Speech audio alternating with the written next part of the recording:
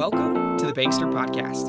I'm your host, Alexander Badgett. Every episode, we dive into what I call the Centralverse. It's the incredibly fascinating and ever more consequential world of central banking. This is episode 26, The 12 Cities, Part 1. I'm excited to dive into one of the defining characteristics of the Federal Reserve System. It's the decentralization of power across the country in the shape of 12 geographical districts. On the next two episodes, we will take a look at the 12 districts from two perspectives. The first, on today's episode, through the lens of U.S. currency. And the second, on the next episode, we'll take a look at it through the lens of history. So, on a different note, though, the podcast in general is going to go through some transitions over the next few weeks and months. I'll be announcing the changes in an upcoming episode, but for today, suffice it to say that I am very excited about the upcoming changes.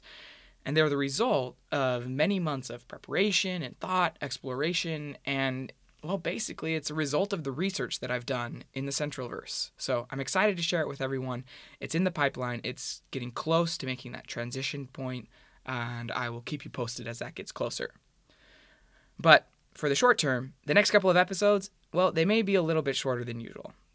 And then again, I do find myself saying that at the beginning of a lot of episodes, and then I end up covering enough material that it turns out about a normal length anyways. But, oh well. Be on the lookout for future changes in the podcast, and don't be afraid to send in your feedback about what you've liked and disliked about the podcast so far. It's almost a year in coming that we've been doing the Central Banking Podcast, the one and only in the podcasting world that I've found.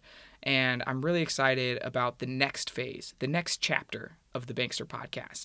But without delay, let's jump right into part one of the 12 cities.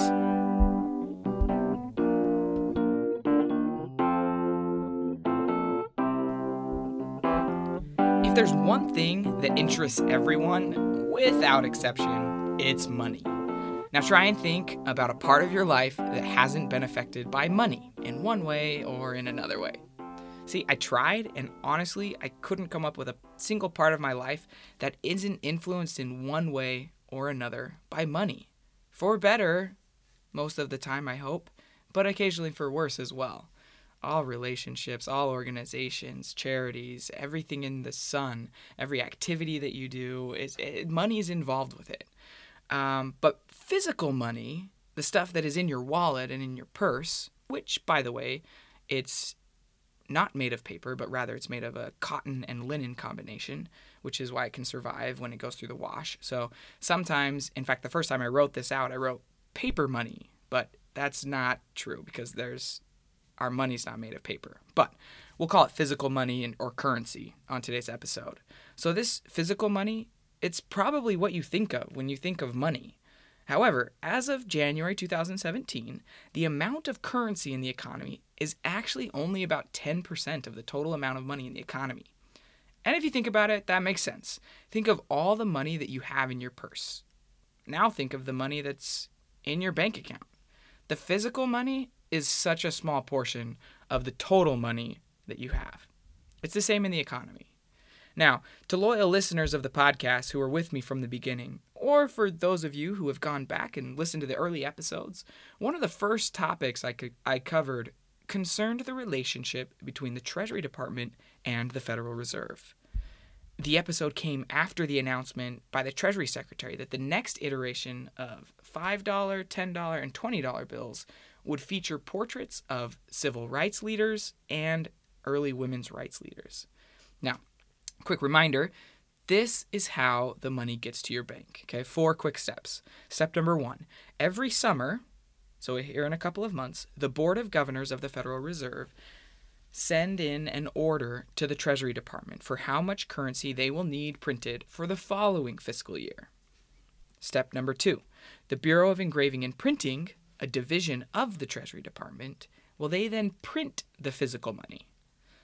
Step 3, each Federal Reserve Bank then orders specific amounts throughout the year, depending on the need in the local district.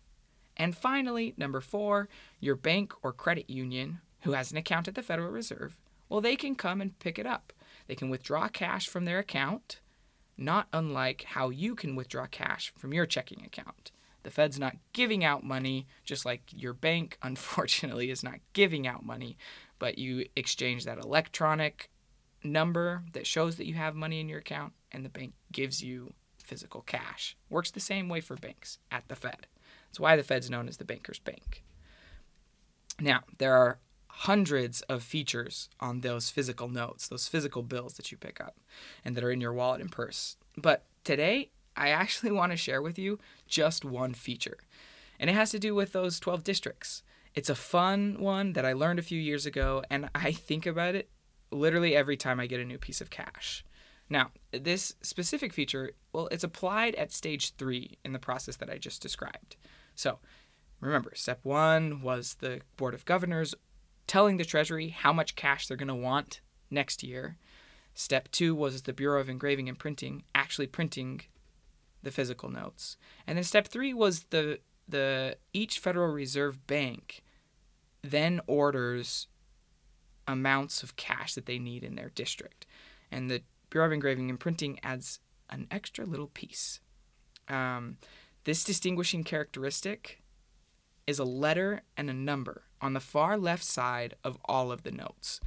The number corresponds to one of the 12 districts.